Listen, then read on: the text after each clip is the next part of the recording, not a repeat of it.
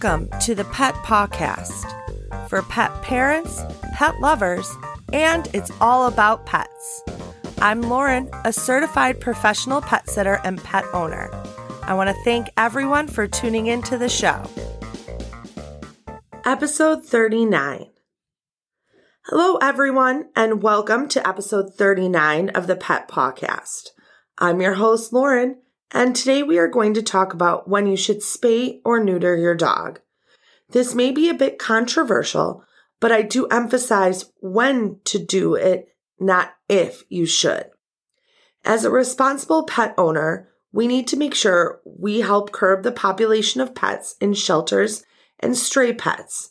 And the best way we are able to do this is to spay and neuter. Helping to slow down the population of pets that end up in shelters or on the street also helps to decrease the euthanizations. In the United States, it is common practice to spay and neuter our dogs who are not meant for breeding.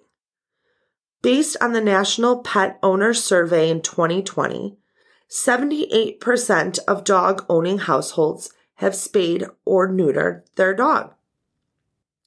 Spaying and neutering has become a routine practice due to veterinarians and the animal shelter community working together to reduce the number of unwanted pets who may be euthanized. Let's start with some basics. Typically, the spay and neuter takes place when the pets are a young age, usually around 6 months. However, as we learn more about our pets and have a larger awareness of their health and safety, this young age may not be the best time for every dog. We know more about the correlation of our pets' sex hormones and their health. Research done at the University of California, Davis reveals that for some dog breeds, spaying and neutering can cause an increased risk in certain health conditions. What we do know is that different dog breeds and different sized dogs mature at different ages. So, for some, an early spay or neuter may not be a bad idea. The wide margin when each breed matures varies. Toy breed dogs can mature as early as 6 to 9 months, while large or giant breeds may mature as late as 16 to 18 months. We'll be right back. Hi, this is Matt, lead trainer at Dogs Can Do Academy. Do you need training for your canine companion? At Dogs Can Do Academy, we offer both obedience and behavioral training. We can help address everything from basic commands like sit, stay, and recall to behavioral issues like jumping, mouthing, leash reactivity, separation anxiety, aggression issues, and much more. Dogs Can Do emphasizes a relationship-based approach to training to help your pup feel safe and secure. Email me today at candocaninemc@gmail.com to schedule a free phone consultation and to become part of the Can Do culture.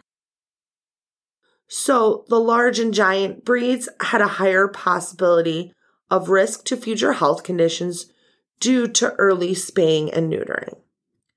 Like many things, spaying and neutering can have its benefits and its risks.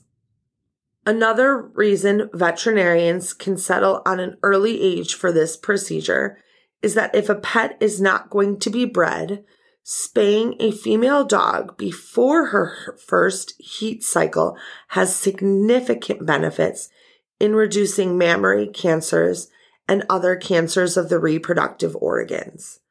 For male dogs, the removal of testosterone can have effects on the dog that are decreased or eliminated. Behaviorally, neuter dogs can be less aggressive, less likely to roam in their never-ending search for a mate, and reduction of humping behaviors. Recent studies have linked early spay and neuter to some health risks if done before sexual maturity. However, the most two common ones are urinary incontinence and obesity. No one is quite sure why obesity is seen more in spayed females. However, both of these conditions are very treatable. Since there is no exact time to spay and neuter your dog, as we have to take all of the differences between breeds, estimated sizes, and individual dogs into account. Your primary veterinarian will be able to help guide you through when a good time to spay and neuter your dog would be. If you have a purebred, your breeder can be a great resource to talk to when the best time to spay and neuter will be as well. Thank you for joining us for another episode of the Pet Podcast. Please subscribe and leave a review wherever you listen. This helps us reach pet parents and pet lovers such as yourself. Don't forget to like us on Facebook and follow us on Instagram at Pet Podcast.